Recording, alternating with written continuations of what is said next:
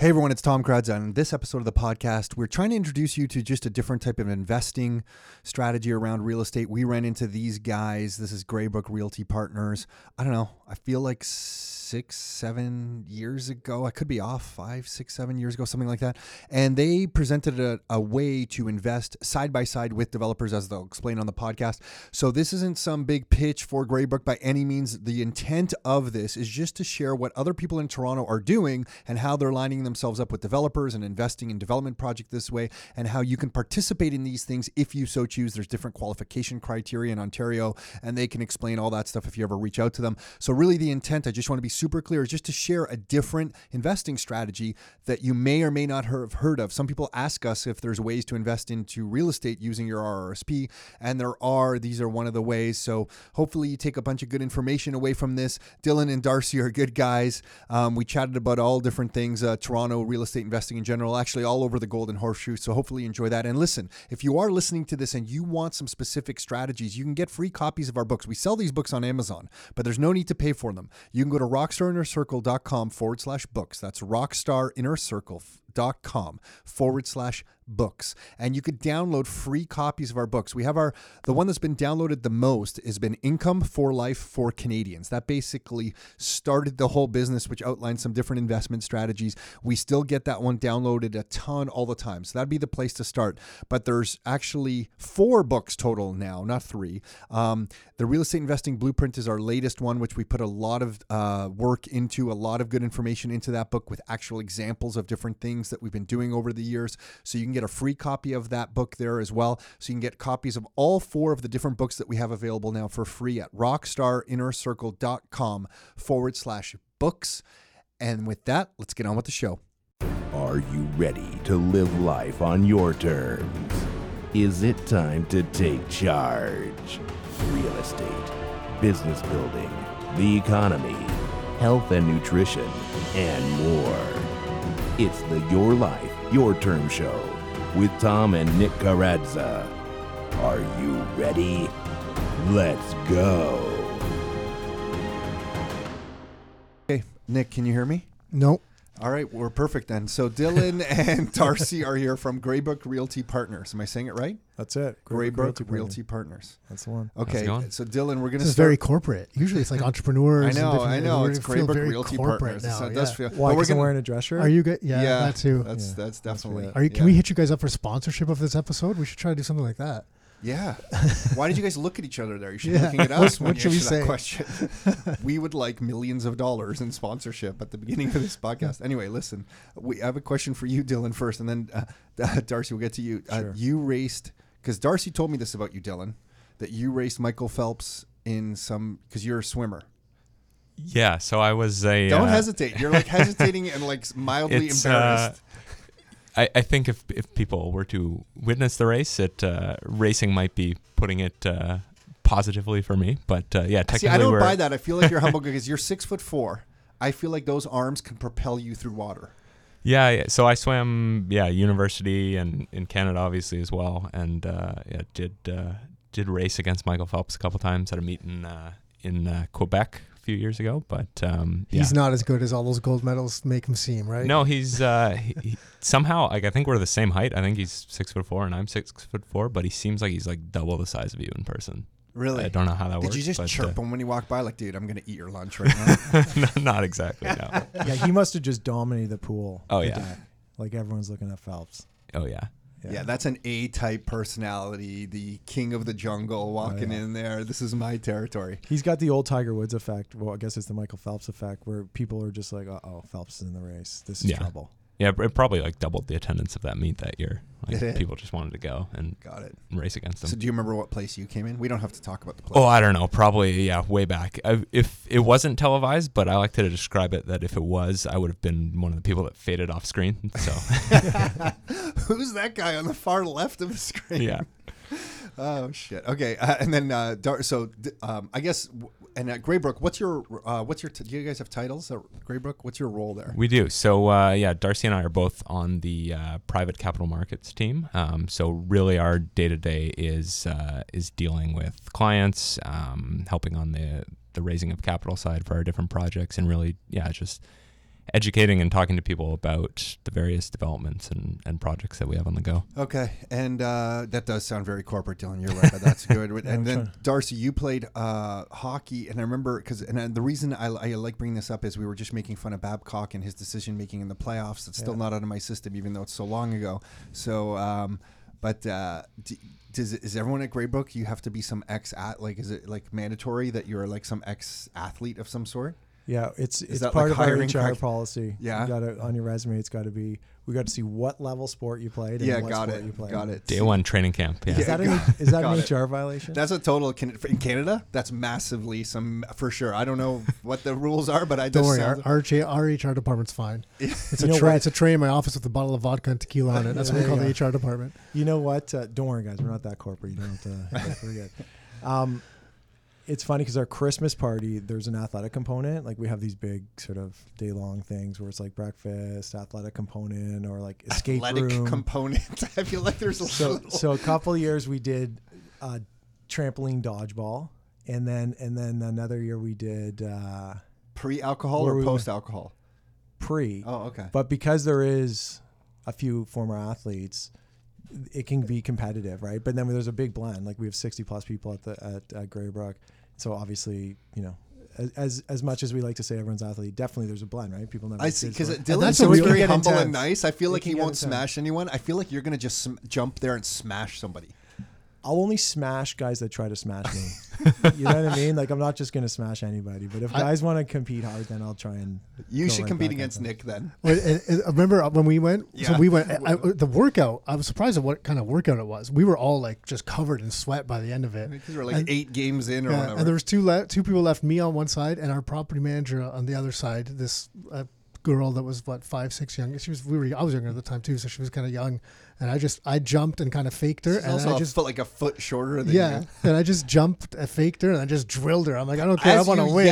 As you yelled, you just drilled her. Look, we either win or you lose. Okay, there's nothing in between. I feel like she was like pregnant or something too. Tom's still upset because he was on the losing team, so that's why. No, I don't think I could play. I had tore my Achilles. I don't think I even played. I was just like the sideline as with crutches. Yeah.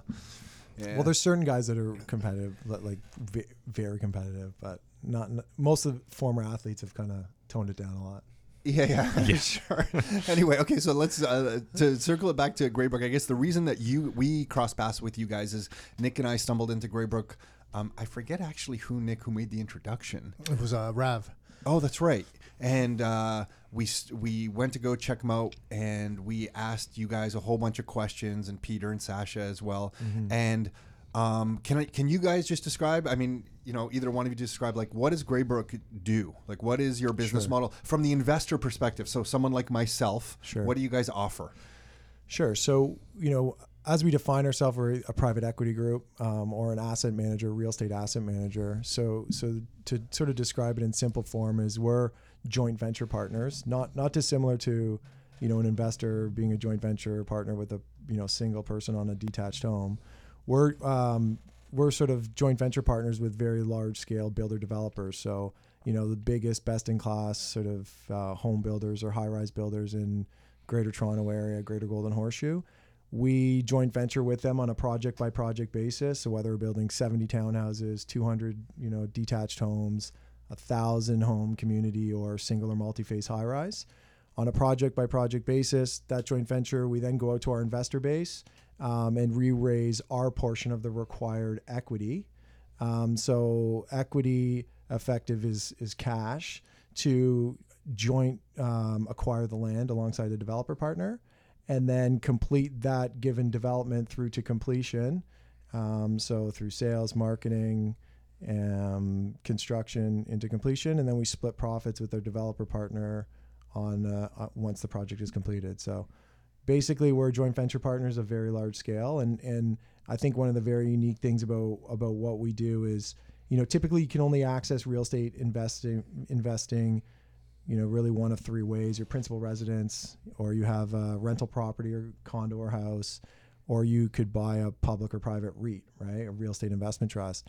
It's very difficult to access the asset class of development with a relatively small investment size, right? So development has really been controlled by, a select few, call it 20, 25 families in Ontario. because it's very capital intensive. It takes a lot of money to get into the development game.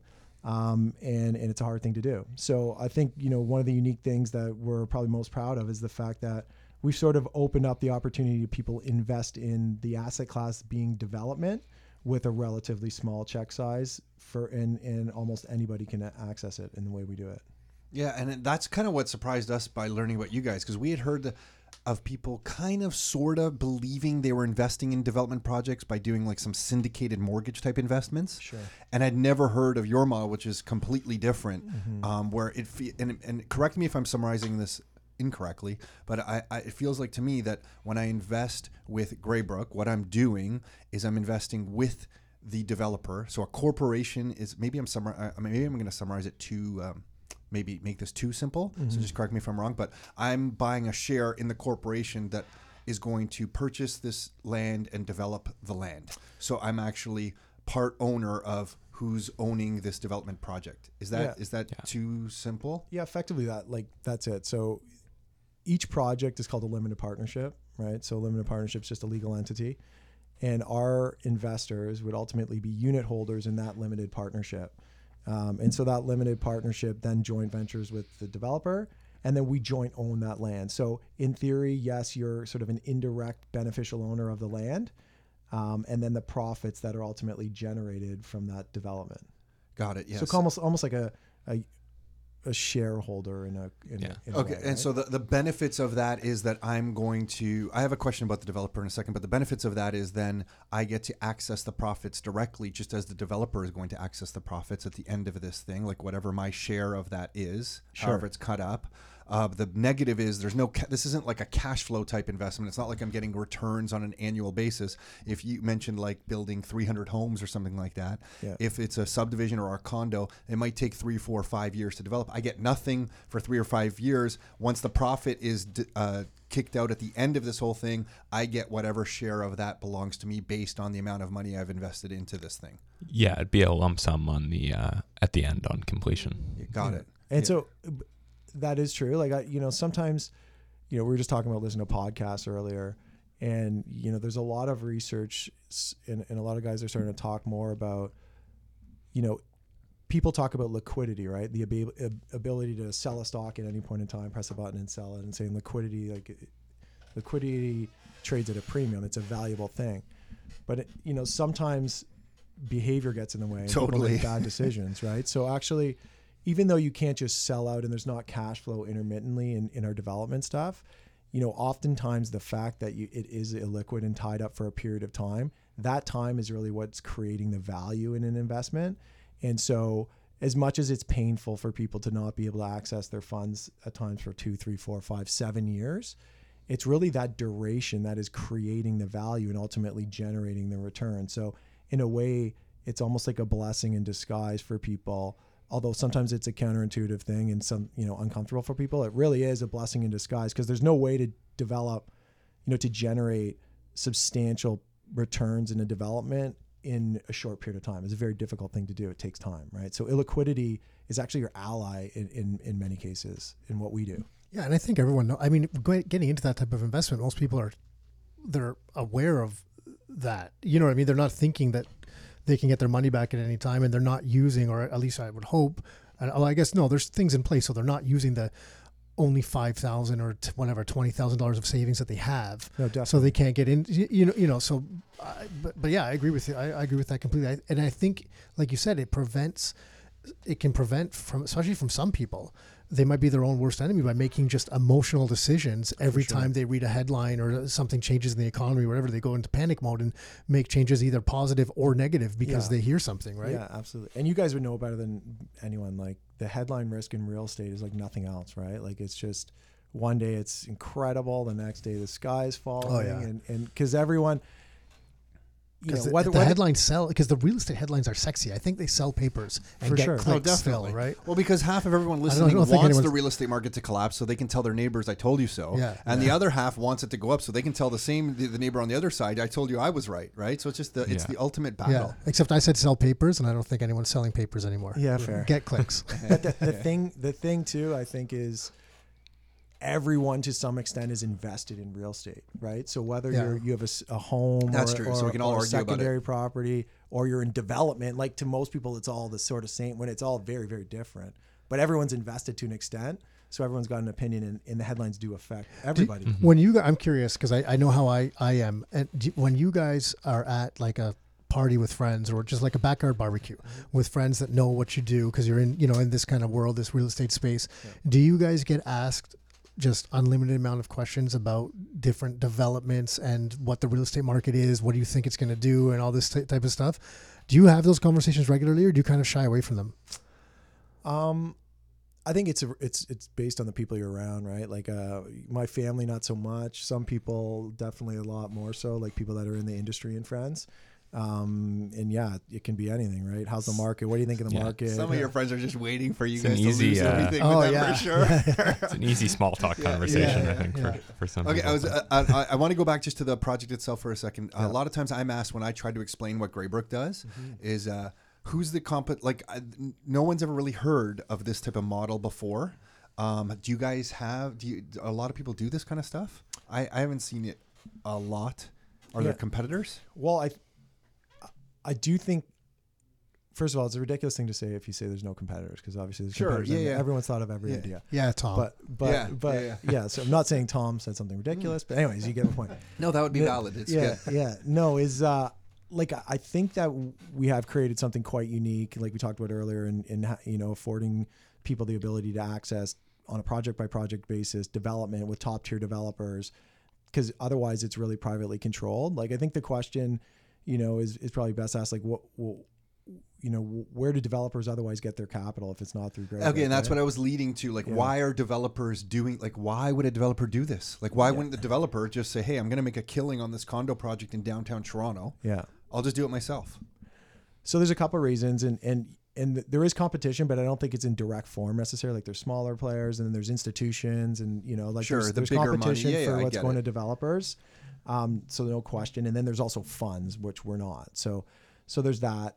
In terms of why developers don't do themselves, like I think there's a couple of reasons. One is that, you know, we were talking earlier before we got online, is just that land generally has become more expensive, right, across really the GTA, Greater Golden Horseshoe, and so, you know, the partners that we work with, most of them are what's called vertically integrated. So, you know, they employ the trades themselves, and they also have land holdings to develop today, tomorrow, 5 years, 10, 20 years out from now, right?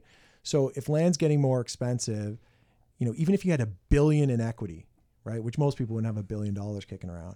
And if land is costing, you know, $1 million to $2 million an acre, depending on where you are, even 500,000, and you're buying hundreds of acres, like, you're going to chew through that pretty quickly.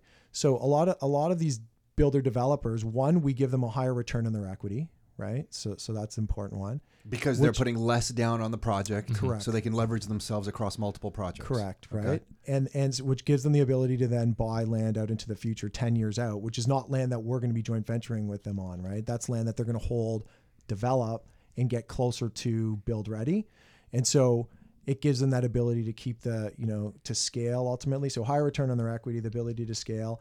And then, you know, outside of the financial commitment, and one of the things that I think is often sort of not well-defined in maybe our marketing material, or, you know, love our marketing team. They're great. So that was a bad thing to say, but maybe people don't pick up when they look at our website is we're not just a financial partner. So yeah, we do provide, you know, equity financing to a lot of these guys, but we also are a genuine developer partner, right? Like we bring a lot to the table from a development perspective. We have a full asset management team in-house at Greybrook, which are all former developers themselves. So a third of our team are guys in models, working with banks, lenders, sales, consultants, architects, planners, really to drive success of all these projects. But we actually bring a lot of skill and a lot of expertise to our partners, which they appreciate. And I think is what really allows the model that we've developed to be sustainable, because it's not just capital, it's expertise in addition to capital. I'm shocked that you think a developer listens to your opinion on stuff. I'm like, no, that's taken a amazing. while. That's It's taken a amazing while if to they get to do. I just, from our experience with our father's construction business on a much lower, smaller scale, being one of the subcontractors under the general contractor on a condominium development, I found that developers were the kings of the world, and they would just not listen to anyone because they had all the right answers.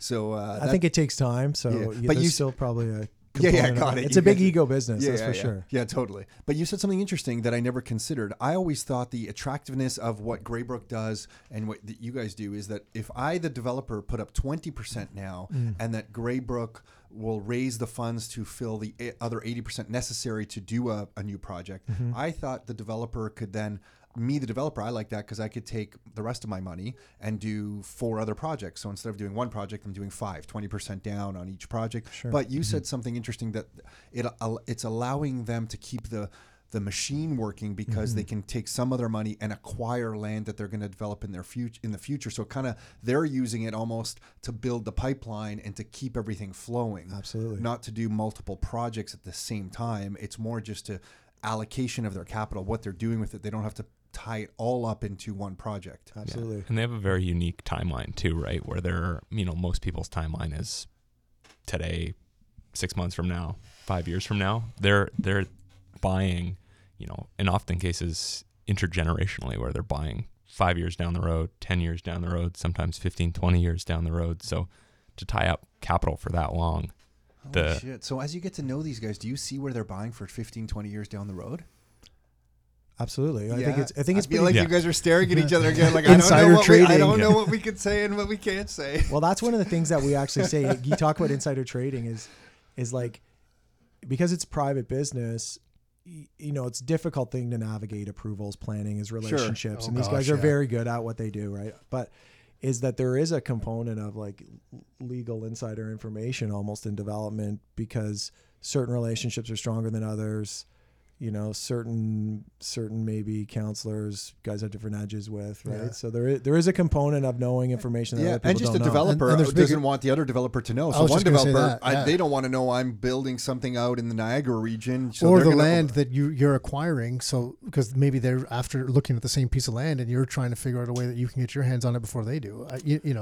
A bunch of stuff, like for sure that, just negotiating a piece of land that you want, they don't. But, oftentimes it's actually to their benefit to be in landowner groups. So if there's a group of land or a big block of land that's going through approvals, more in the secondary plan, More clout. they want to be together because they all want the same outcome, right? So it's competitive, but it's also clubby. Yeah, in a that way, makes right? sense. got That makes it. perfect sense, and is why you see so many of them when they're lately even put their sales centers together. They're going for approval, so they're just like you're saying, just to kind of get they plan it together because they can usually try to push through more things. That's right. If there's just power in numbers when they own a bigger piece of land in whatever municipality, right? Exactly. Like think about it. If there's resistance in a landowners group, it's not going to be from a developer that wants to develop. It's going to be from a farmer, and like it's not all right at all costs what they do. So I'm not saying that. I'm just saying that, the resistance is going to come from someone that's lived there for 30 years and has no intention of selling their farm. Mm-hmm. The resistance is not going to come from the other developer that wants to build the land, right? So they're better off being together in most cases. And then just back to the risk to me, the investor, for a second. The risk to me, because everything I've seen come from you guys so far has been really top quality stuff. It's been like condos right in the downtown core, or in Yorkville, or Subdivision, Kleinburg, or Cambridge, like really kind of good location type stuff. Sure. So I guess the risk to me is that I say, okay, guys, I'm going to put some money with you, with this type of investment. The risk is the development does not proceed. To me, that's the way I'm thinking about it. I'm asking you to correct me if I'm wrong. The risk is the development's like, oh shit, things didn't go as according to plan. We're not going to develop this. Then what? I'm left stuck owning this piece of land or this development site. Sure. Is that what I'm left with? Yeah. So we're regulated, right? So we disclose all the risks from, I get it. I'm just trying to all the way cut through all that. Yeah. shit. So I think at the end of the day, you're we like to call ourselves sunset buyers, and yeah, it sounds great. In theory, the day the sun sets on the day we buy, the land is worth, we feel like we could sell it for more than we bought it for, right? So at the end of the day, if you're using responsible leverage or no leverage at all, acquiring a site, and you feel like you can sell it tomorrow for at least what you bought it for, then as long as, you know, you don't have crazy financing costs. Yeah, got it. Because there's no leverage component. You're raising the money, and then that's bought cash with the money. So in most cases, not in every case. Okay. So, you know, we just assume that could you sell the land for tomorrow for what we bought it for today? If the answer is yes, then I think you're in a pretty good spot, right, overall. And you know, at the end of the day, like, we feel like the biggest risk that investors should be aware of is, and as we've seen through 17 and 18, like markets can be volatile, right? So there's going to be ups and downs. And as long as you're in markets where over the medium to long term, you feel like there's an upward trend, then if you have the ability to wait through that upward trend for when a down market comes back up, then you're in a pretty good spot. And so that just dovetails into sometimes the projects can take longer than we anticipate. Obviously, we want to project timelines on time or sooner and on budget or better, right? But, you know, one of the biggest risks in development unequivocally is just that timelines extend, right? And so investors need to be comfortable with that.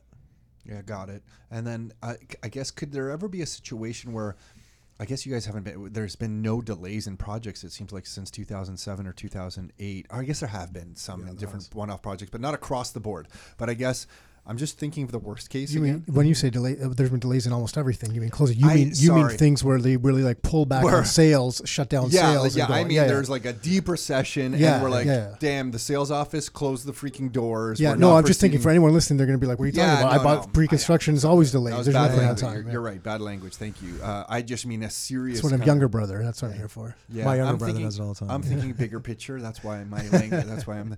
But so when the recession hits, I guess there could be a cash call, because on that project, not to lose it, there's going to be property tax. There's some cost just to carry this thing, even if the development. So you guys might ring up investors at some point saying, hey, to not lose this site, we're going to need to put X number of dollars just for like property taxes or something. Correct? So, but that, to me, the investor is not a bad thing, because if I'm sold on the site, I'm like, yeah, no problem. I'll do that. Yeah, so there's a couple things in. I'm only focusing on this Darcy deal, just so you guys know, because this is how Nick and our brains, we just automatically always go to worst case situation. For sure. Yeah. No, it's good. Like, at the end of the day, your investor, great. My upside's awesome. That's I'm just always thinking, what's the worst? What's the my worst? downside, right? Like the classic Warren Buffett, don't preserve your capital, right? Don't lose money. That's investment sort of advice. Yeah, is that what he says? I didn't even know. Okay. I think he's done a pretty good job. Yeah, he's done good. So in our agreements, we can't call on our investors for additional capital. But if that's per the agreement. So there's no capital calls, in any of our developments. However, if the development is in need of additional funds, then it's our developer partner's obligation to put up those funds, but they will have to be paid back in some way, right? So if the timelines do extend. Yeah, got it. So it might eat into the profits at the end or something. Yeah. But okay, so there's some contingency for that to be met. But you know what? Like, one of the things that I think is a very interesting point, and as you're in development for a little bit longer, most people want to be, to our point earlier, in short-term projects, right? So they want to be in a 3-year project where you're buying the land that's ready to be built, so shovels in the ground the next day effectively. You're selling homes, building them, and you're getting a profit. Call it 2 or 3 years. The reality is those feel like the safest projects, right? Because it's short term and it's relatively predictable. But if 2017 happens and the market goes from 100 to 80%, right?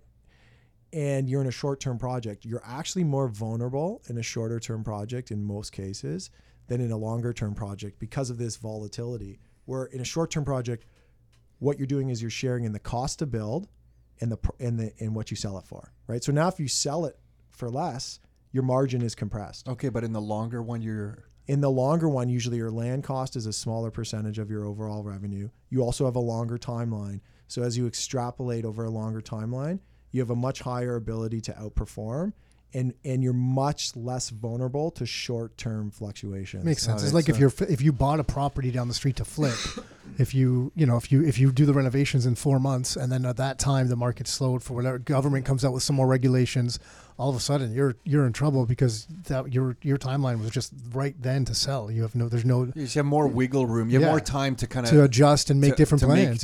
Because even if things change, you can even change.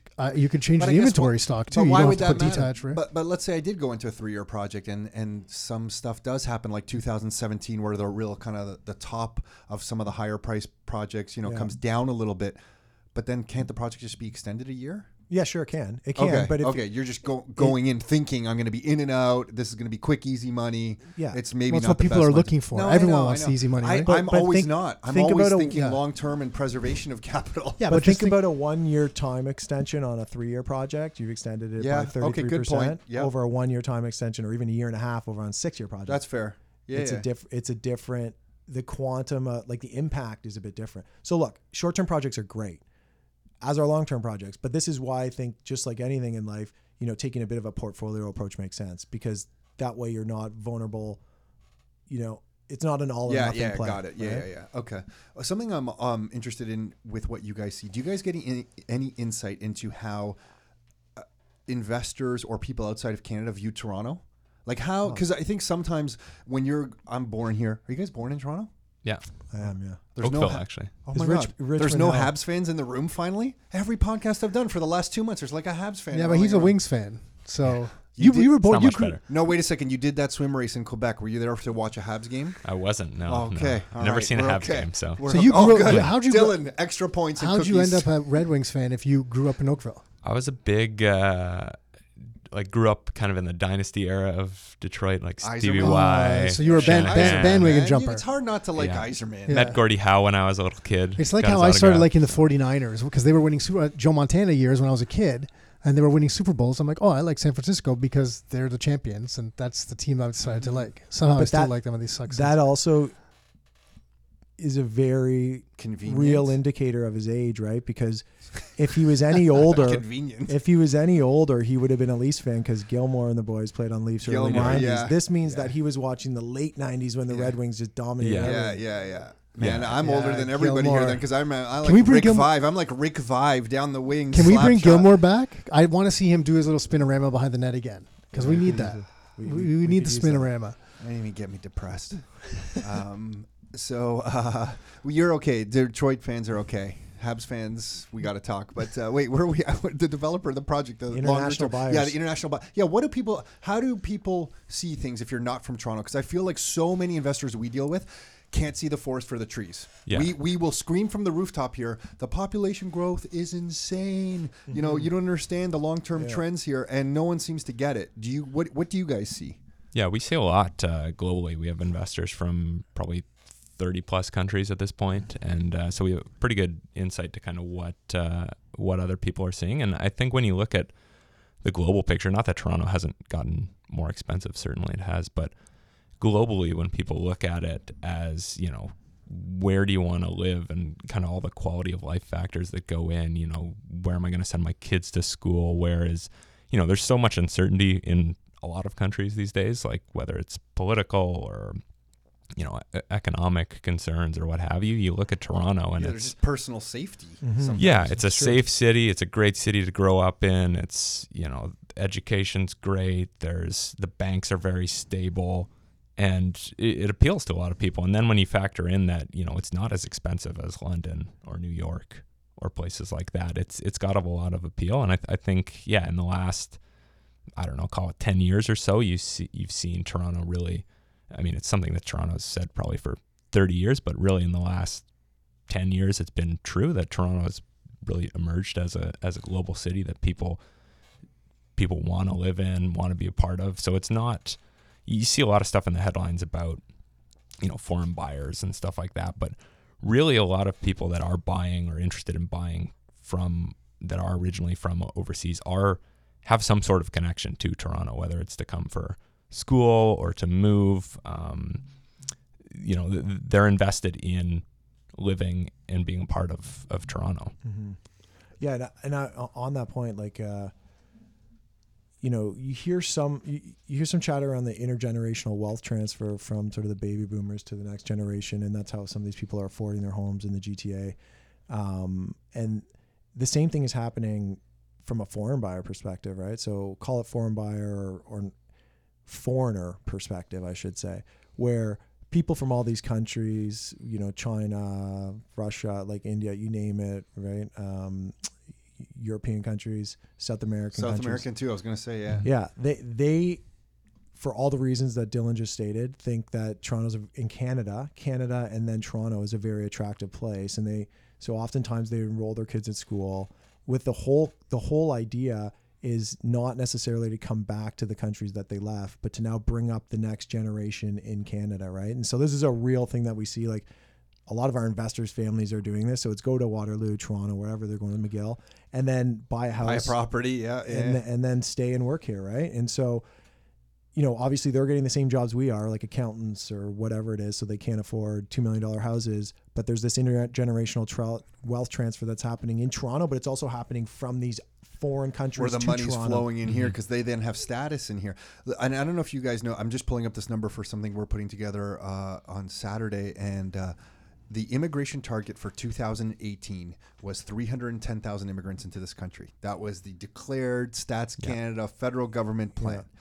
The final 2018 population growth numbers for Canada came out, and Canada grew in population over 500,000 people, which already is a big number for this country. 500,000 people. Of that, 80.5% approximately, I should pull up the exact number, is immigration. And if you do the math, it's 400,000 plus immigrants came in. The target was 310. Yeah. We overshot the target by over 100,000 people. I don't know who in the government isn't that good at math, but when you have a target of 310 and you overshoot it by that much, and then 43, somewhere between 40 and 45% come to Ontario, right? So 45% of that come to Ontario, and then a huge a percentage of that comes to the Golden Horseshoe. We are just getting literally hundreds of thousands of people. Oakville as a town that we're sitting in here right now is 187,000 people. Yeah. That means this year we probably got another Oakville kind of landed here. And so, and then on to your student point, 300,000 student permits were issued last year. 300,000. Yeah, it's huge. Not included in the 500,000 number, right? Well, yeah. No, because immigration was so 400 and 300,000. Well, if it was, that means we only let in 100,000 immigrants and 300,000 were students. Sorry. So right. So it's not. So I mean, it's just an insane amount of population growth. It's massive, and that, you know, a lot of our thesis is, you know, not built just around that, but in some ways it is, right? Like you've got the supply and demand side, you've got supply limited by, you know, the planning approvals, all this stuff, but if you think about the demand side, so call those numbers what they are, and then just distill it down, and there's all sorts of, you know, interesting tidbits, but if you just think about the number of units that our trades can deliver a year, right, in the Greater Toronto Area. So say there's 100,000 people, you need to deliver about 40,000 net new units a year, and those units would be either affordable housing, condo, rental, or detached home, right? Because you're saying on average 2.5 people per residency or whatever it is, right? So to deliver 40,000 units a year, we don't even have the trades necessarily to be able to do that year over year. Never mind if population growth is 35% higher than what we expect. So call it becomes 150,000, 130,000. Like our trades are limited, not to mention, you know, land supply, the right units for the right people, affordability, close to your job, all these things, right? Everything. It's to me, the next 10 years in Toronto is like this fascinating experience. There's one study that came out from Toronto said that by 2041 we're going to be short 220,000 household units. Yes, like actual. To your point, 220,000. That's the same amount of household units in the city of Brampton. Yeah. So we're going to be short, like basically the city of Brampton in housing. Short like Brampton. We're basically. Well, if you look 10 years ago, like, because everyone, I mean, you know, because I know when we were doing just simple rental properties, people were like, what, the value of this is what? You know, it's I've been waiting to buy a house because it's going to come down. And this was 10 years ago, right? Yeah. So it's hard looking forward sometimes. But if you look back in the last 10 years, the same thing has happened. That's when it started with the immigration. We were having immigration before, but that's when it started ramping up. Right. And that's what caused a lot of what we've seen now with flush prices and density. I mean, just drive along the highways, just driving along the QEW, either from, so we're in Oakville, so either going to Toronto or going to Hamilton, it doesn't matter which way you choose. The traffic now is noticeably different Well, now- than it was just 5 years Now, ago. if I get no traffic, I feel like I won the lottery. I'm like, oh my God. I don't must even have think just it's timed it right. possible anymore. Yeah. Going I used east to- through Mississauga, there never used to be traffic going east through Mississauga. No. You know, it's Toronto. Now it's like all day, every day. Yeah, and traffic jams start in the weirdest places. I used to drive. I actually played back in the day. This would date me for the Oakville Blades, which is a junior hockey team, and I used to drive from Richmond Hill 4 times a week. And that was the early days of the 407. No traffic. Zero. Yeah. Oh, yeah. You might not have even seen another car. Yeah. There was There'd no be car. stretches. There It was was just nothing. you, I'm sure. Or I'd get on even any of the big highways, and then you'd be stopped, delayed for like 10 minutes. Now it's like you just wouldn't do that. If you No leave kid would without do that. Waze or Google Maps up, it's like, Zero. forget it. I'm not even getting on the road. So I didn't The even know funny which thing way- about Waze too, this is totally sidetrack, is like I feel like it's disrupted traffic patterns more than Oh, yeah. Totally. Yeah. Oh, Like, yeah. I've got guys buzzing by my house. Yeah. Yeah, yeah. Yeah. There's a transport truck. There's in a this lot of area? people on quiet streets now that Yeah, hate yeah. Waze. Yeah. Wait a second. I can go down this quiet street and shave off 3 seconds off my Yeah. trip. Totally doing Yeah. it. Exactly. When it was small and there was a small number of people using it, it worked. Yeah. But now that everyone's using it, Yeah. everyone's taking the same crazy routes. It Yeah, doesn't yeah. work the same There's way. going to be another app like the anti-Waze. Yeah. Like, here, everyone on Waze is going this way. You go this Just way. stay on the highway. You're good. Yeah, Basically. exactly. I feel like that's what always wins anyway. Just stay exactly where you are. Yeah. But I wanted to mention one thing about the immigrants. I find Yeah. that Canadians always think that, who's coming into the country? It must be people with an education because we have a points-based system, and we do have a high quality of immigrants. But Darcy, to what you were saying, and Dylan, to your point also, is that I find when I talk to people new to the country, they say what you guys are saying. They're choosing Canada because they could go to other places. Usually it's Australia, Canada, Australia. Usually one other choice, maybe like a New Zealand. I feel like I'm forgetting one place, but they choose Canada because of safety. Yeah. Like they're never talking about, I have a university degree and I have a bit of money and that's why I'm coming here. They're always like, hey, it's safe for my family and my kids get good education and they have a chance at getting into university. Whereas if I stayed in India or China, they would have to be in school like 15 hours a day For sure. to try to get into university. Whereas here, I feel like they have a chance. Yeah. So that whole component I find is missed by most Canadians. They don't realize what an attractive place we are to people who are mobile, have a bit of money, and have some education. Yeah. And then what it does, and don't jump in. Sorry to jump in there. Is it sort of makes people feel uncomfortable because now the city that we grew up in and we expected to afford a detached home close to the city or whatever it is, like, is now becoming somewhat out of reach for people, and it just makes us unhappy and angry and saying there must be something wrong here. When the reality is all these things you're talking about is creating that, right? Yeah. And as a politician, I'm like, the politicians must just actually love this because it's more tax dollars. People come in here. Kind of helps the economy. There's this awesome professor from Berkeley. He did a study that I'm also going to reference, Nick, coming up. And he did this study that said as a city grows, if 1 for 1 as a person or a family unit comes into the city and there is equal amount of housing growth, all the productivity gains from that economy growing is capitalized to the individual. Like the individual gains, incomes go up and that kind of stuff, right? Sure. And the individual grows. But if you enter a metropolitan city where housing does not keep up 1 for 1, all the gains are capitalized in the land. Because there's not enough land, so the prices keep going up and up. So as the new workers and family units come into that city, it's driving the land up so much that it's actually the landowners who really are benefiting from that growing economy. If the housing, to your point, how we can't keep up, and that's always in my head. I'm like, holy crap, man, this is a very interesting study, which means to me, for me and my family, selfishly, I should try to just get Land grab. Yeah, I should try to get as much land, my hands on rental properties, land developments.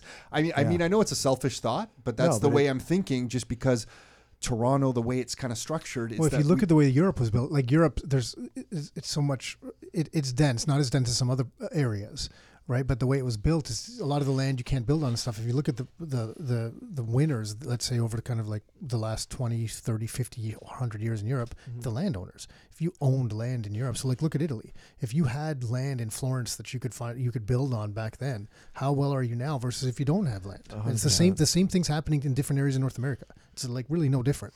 Because let's be honest, in Ontario, a lot less people want to move to Thunder Bay than live in Southern Ontario, where it's still it still gets cold, but it doesn't get as cold. Yeah. Right. It's just really difficult for people to, with all the buzz and noise, for people then to have a long-term view, Yeah. which is what you need if you're going to be talking about like, oh, look what happened in Florence, right? Yeah, Like, totally. that's the It's a tough good thing. point. Yeah, Right. yeah. You need to think long term. That you got to look like And 50 years out. You say, what would this look like in 50 years? Oh, wow. If it's like that. And most maybe I people, to be fair, I feel like I'm older, so I think this way. It's like when I was younger, it was just about, hey, how much money am I making for my family? I'm going to get this house. Here's my mortgage payment. You're not thinking. It's after a little while where you accumulate a little money, then you can start like thinking this way. Because I wasn't thinking this way For sure. And in my like 20s and early 30s. It wasn't like going through It's my hard, brain. right? Like Yeah. It's hard to get to save money to buy rent. Oh my gosh. Like it's very The difficult. it's hard to be long term on anything. Just the way we're wired, you want it short term on everything. I was looking up because I was taking a picture. So to the land topic, even the single family detached homes they're buying now, if they are the same size as they were, they're going on smaller and smaller lots. So a recent release in Oakville that came by my house, this flyer, 36-foot lots, 2,100 square foot homes, whereas before it was like 2,150. So 2,200 square foot home would never go on a 36-foot lot. That was like a 1,700 square foot house. Yeah. 1,400 square foot kind of place. Right, so they're just shrinking, and that's just the width. I actually, because it was just a flyer, they don't give you the depth of the lot. Yeah. The depth is smaller too, because if you look at backyards now, they might be the size of this office. A lot sure. of them, so it's smaller. Like some people are getting the same, and the starting price of those homes, 1.1 million. Yeah. It's in Oakville, not even. It's not in Toronto. If It's you in drive Oakville. our father's 79 years old, grew up in the drywall business. He drives around this new subdivisions going up all over Toronto, and he just points at all these houses, going garbage, garbage. Look at this garbage. Yeah. He's like this old European guy where English is still his second language after being here for like 50 years. I feel like, and he's just insulted by these projects that are going up. You know, I could. There is some. I could see that. Yeah, totally. I feel like we should have to sell tours with our father, and you just go around with him. By the way, who's going to meet his criteria though now? Yeah. Oh, nobody. Yeah. Oh, yeah. No one. You should no, hear no. I just mean to go around, just hearing him go garbage and pointing at these houses. Well, you should hear him talk about the 20-foot wide lots in High Park and the value of the homes on those. He's like, well, it just, and the townhomes they build like on top of the street, and he's like, how can people buy? Just he doesn't get it. I have a funny story to share about our father. That's him and his buddy used to hang out in High Park in Toronto, and they got into a fight. I guess they're both drinking, and our father. The story, the guy who my dad fought is I'm still like good friends with his son, and we always get the story interpreted a little differently. But the story from his father is that I fought your dad. And he lost $100 in High Park because it fell out of his pocket. Or no, our dad says it fell out of his pocket. He says that he won the $100 because he lost the fight. But apparently, this guy had a few beers and he walked home to his house, along High Park. Yeah, this is to your point, just how cheap the houses used to be when these guys came to Canada. That was like the burbs around High Park. Yeah, for right? Sure. He walked into his house. He was going up to his bedroom up the stairs, and some people were in his family room. And he looks over at them. He's like, what are you doing? Get out of my house, right? And he's going up to bed, and he didn't realize he was in the wrong house. No one locked their doors back then, right? So he just walked in someone's house. Can you imagine you're in your family room, you see some guy walking up? Anyway, probably shouldn't be sharing these stories about our father, but that our father likes to share that part of the story, that he might have lost $100, but he's the guy who went into the wrong house. Anyway, I'm way off track. What I wanted to share about Ontario was that we're also seeing it, and I don't know if you guys might see less of this because the developers you work with are just like really in the real prized pieces of land. We're seeing spillover effects. And what I mean by that is in London, Ontario, for example, we never used to do that much in London except for student rentals by Western University. Yeah. But we're all of a sudden seeing people in St. Thomas. Do you guys know where St. Thomas is? Kind of just outside London. We're seeing people buy properties in St. Thomas because London is getting too expensive because people from like Mississauga and Milton are starting to buy like properties out in London. We're seeing the same thing in St. Catharines where people from Mississauga, Oakville, Burlington are getting pushed out to buy in St. Catharines. People in St. Catharines are now buying in Welland. Yeah. So we're seeing this weird thing that not only like our area is growing, it's pushing people over to these spillover places that you would never imagine that you see activity in. For the same reason on Saturday, I pulled up some numbers. I found these awesome numbers around that. Toronto last year lost about 30 to 35,000 people to those areas in other areas of Ontario. However, so people don't realize it because Toronto's still getting busier and busier, and it's the international immigration that's been backfilling in Toronto. but the local migration trends have been out of Toronto into these areas. I have all these numbers around it. Like, yeah, London's taken off a ton. I go out there every once in a while. My so you're noticing it? Yeah, my fiance's family's from there and grew up there and the whole deal. But yeah, it's grown a lot. Some friends that have bought houses and stuff, and even just they bought because it was affordable a couple years ago, and even if you were to go into the market now as someone right out of university or something like that, it's not as affordable. Yeah. It's gone up quite a bit. And you know what, like we haven't gone as far as London, St. Thomas or sure. I think the developers you're dealing with, they kind of do more right around. Yeah, they do, but a lot of them are in Niagara, like down to Niagara. KWC too, right? Kitchener, So we've invested pretty heavily in Kitchener, Waterloo, Cambridge.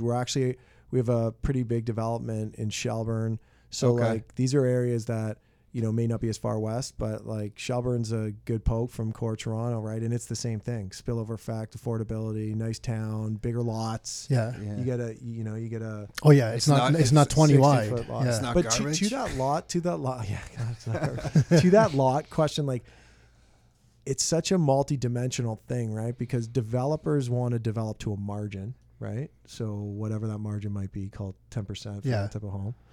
And in order to do that, you have to use your land appropriately, right? To be able to deliver a certain size house that someone wants to buy at a price point that works for them and for the developer to make their margin, right? It's not a one-sided thing. So there's that, right? So that's why these things have been compressed, because costs have gone up. So in order to make it more affordable, you need to build less square footage, and that might mean on less of a size of land. The second thing is that a lot of what's happened is been pushed down from the provincial government, right? So you've got this Ontario Places to Grow Act that has sort of redefined density targets in a lot of areas. So, areas like Oakville or Richmond Hill or, Markham's, which used to be what we know as suburbs and big detached home suburbs, are now being forced to intensify. So what used to be, 40 people per hectare is like the metric they use, is now 80 or sometimes 120.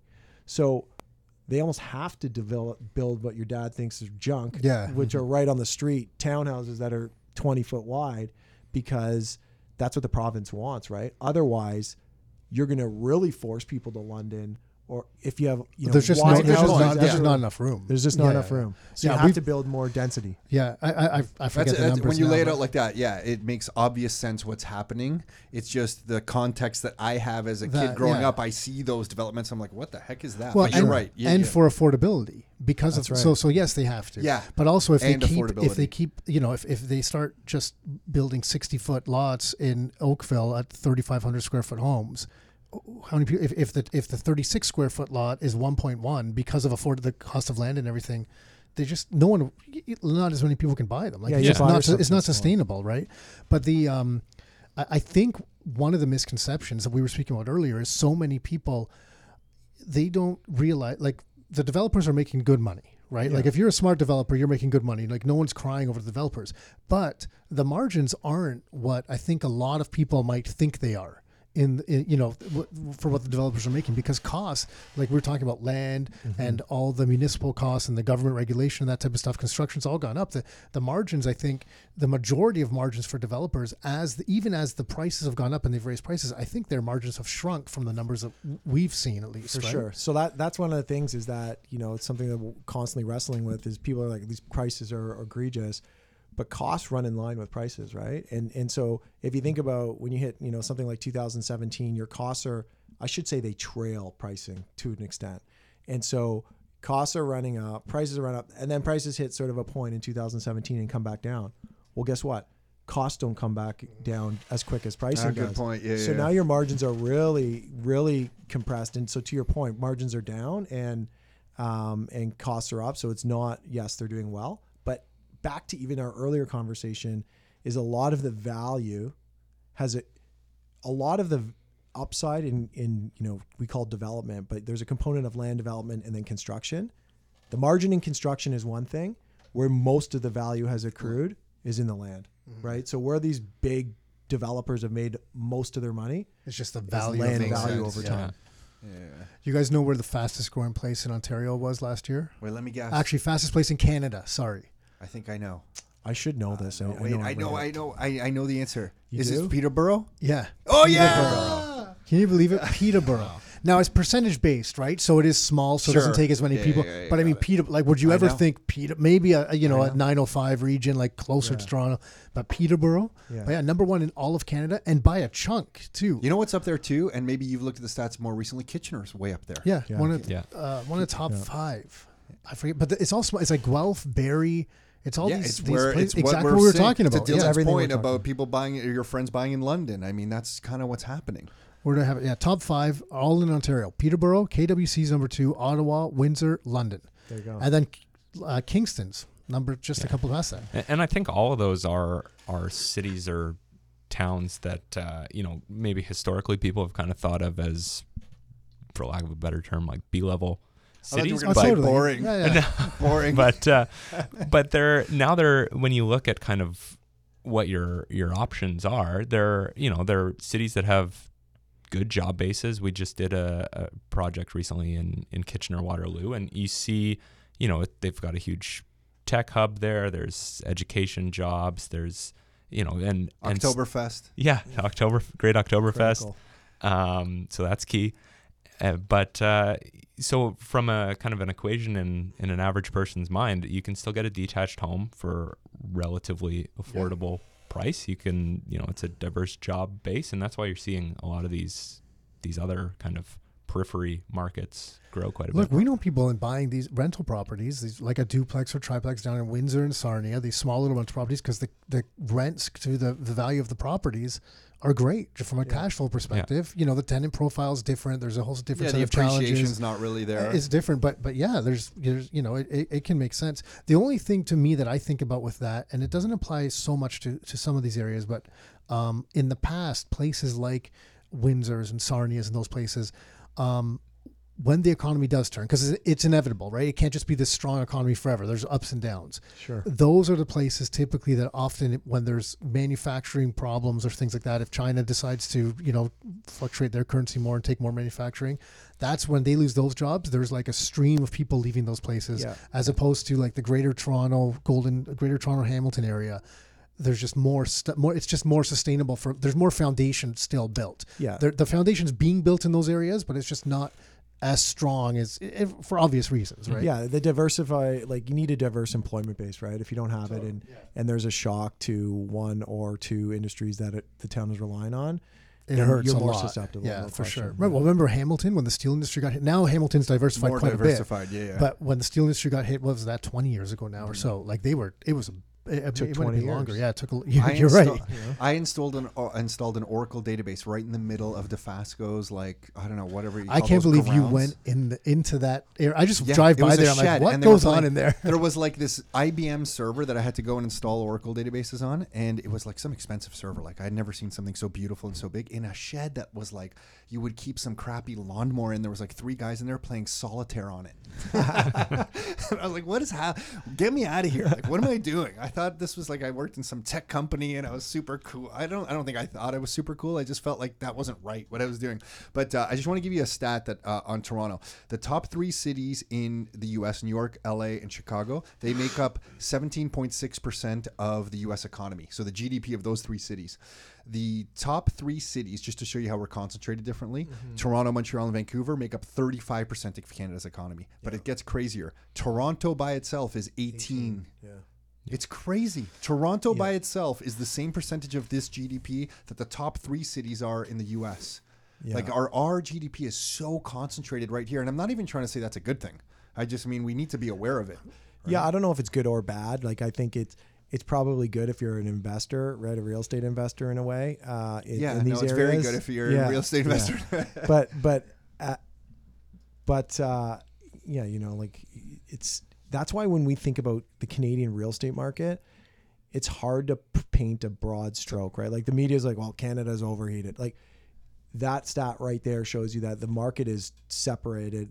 Canada, really Toronto and Vancouver. Now Montreal's emerging. We love Montreal for sure. But like in Toronto and Vancouver are very different from each other. Like the headline should be about the cities and why these certain cities are up or down or why you believe that, not Canada broadly, because it's they're so different from the rest of Canada. Yeah, Totally. Even beyond that, not even just Toronto, Vancouver, because just in Toronto you have Hamilton, KWC, we have Barrie, like it's whatever. Take your pick on these different areas, and for different reasons they might be stronger or weaker. But the population base here is so huge.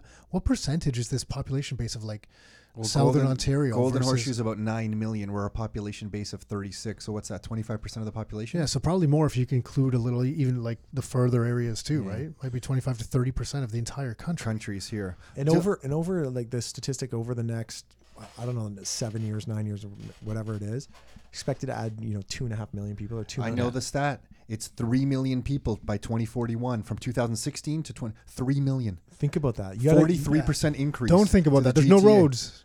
We need if you Elon think Musk's about- flying no, but cars. No, this is a good point, because if you think about that, the Toronto population is 2.7 million, I think, right now. Yeah. We're going to add another Toronto by Yeah. 2041. Which, and good luck with 2041 is that. not that far. It's not that it's far not away. that far.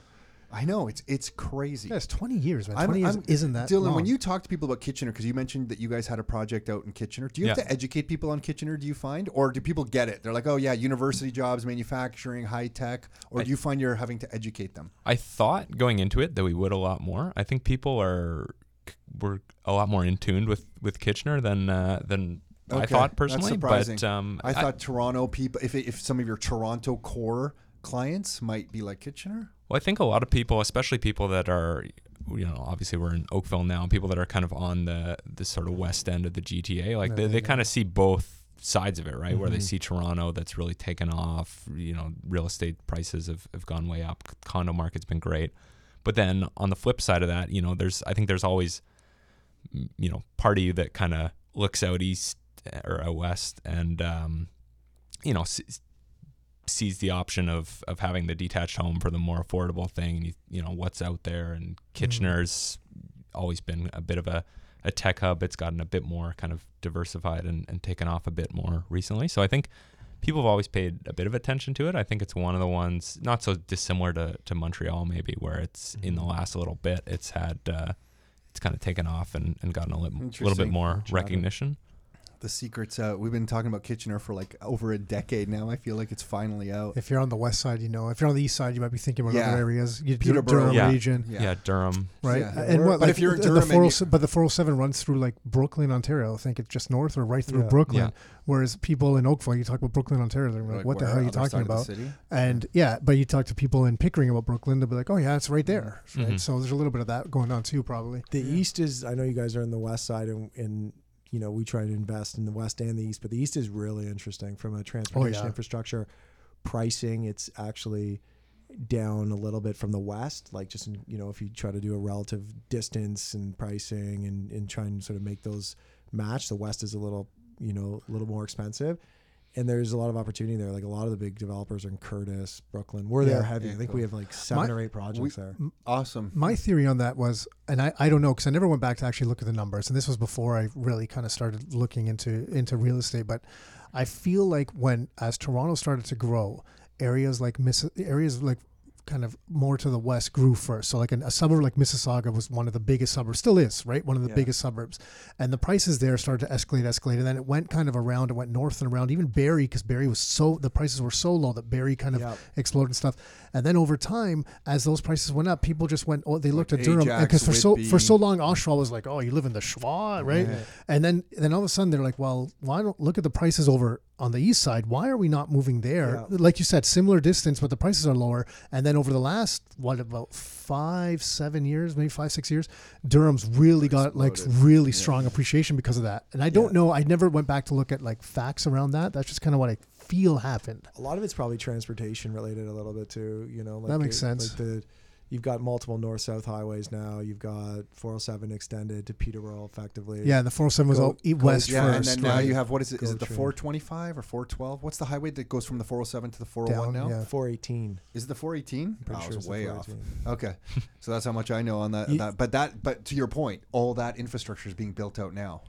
Yeah, absolutely. And like, GO train access is huge, right, for people. I heard a really random thing, and this is not empirically based. So it's just some kook probably told it to me. We're holding you to this. Yeah. Whatever you're about to say, this better be right. Bye. But it makes sense. So I'm going to spit it. I'm going to throw it out there and say, is that almost every city in the world develops to the west before the east. Oh, really? And it's because, and a lot of the industry is on the east typically, it's because the wind blows to the east. No And so- way.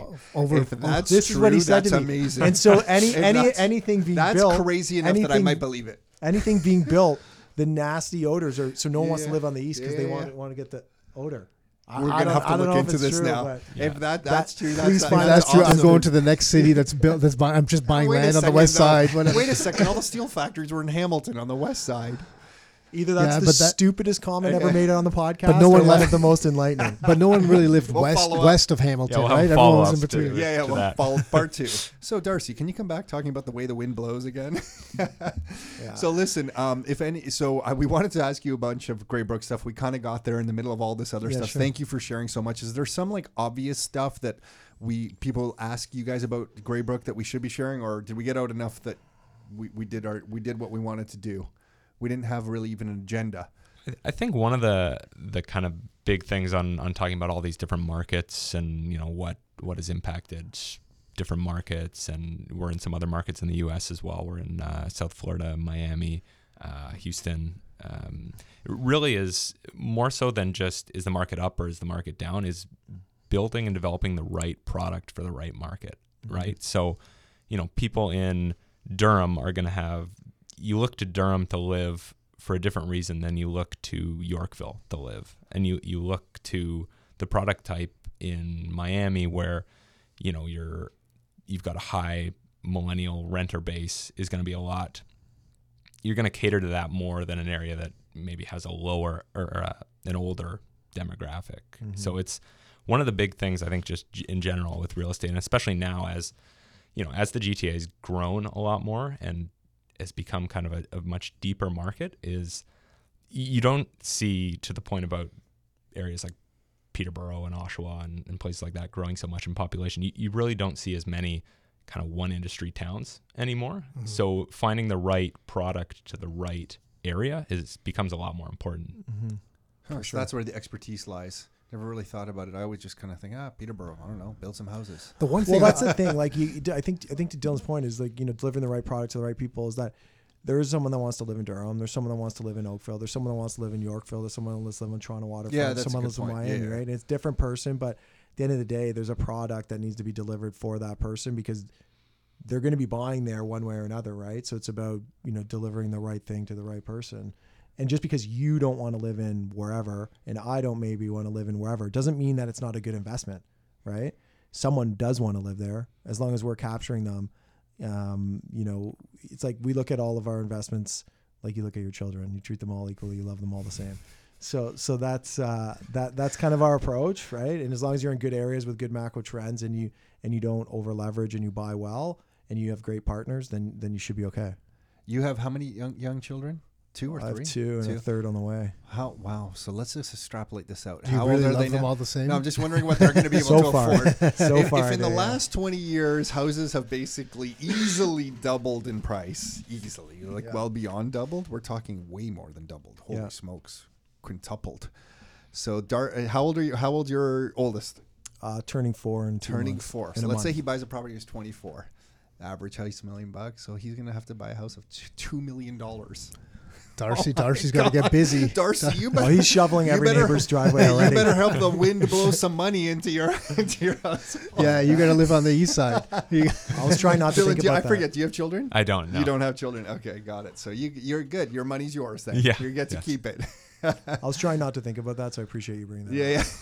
Yeah. For contact information for you guys, do we hand out that Rockstar email? Do we have what is the best contact information to hand out? Yeah, probably. Like I think that's it's a great relationship that Greybrook and Rockstar have had over a long period of time.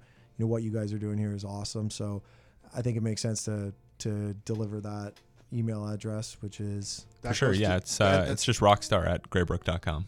And that goes to either one of you guys. Yeah, I'll be Dylan on or it. Dylan. Easier for people to remember than giving them my name to spell out. So rockstar@greybrook.com. Rockstar@greybrook.com. I think that's it. Nick, anything else? No, Guys, that's it for me. anything else? No, appreciate you guys having us in. Yeah, thanks for having let's us. definitely follow up on that asinine comment, and we'll go. From No, there. that's good. It gives us a reason to follow up. It's great. I love those types of comments. Thanks, guys. Thanks, All guys. right, thanks. Hey everyone, it's Tom Kratz again. So hopefully you enjoyed that chit chat with Dylan and Darcy from Greybrook. Good guys, as I mentioned. And if you are listening to this and you want to check out some real estate investing information for yourself, you can grab free copies of our books at rockstarinnercircle.com/books. That's rockstarinnercircle.com/books. You get access to all free copies of our books. Some people have paid good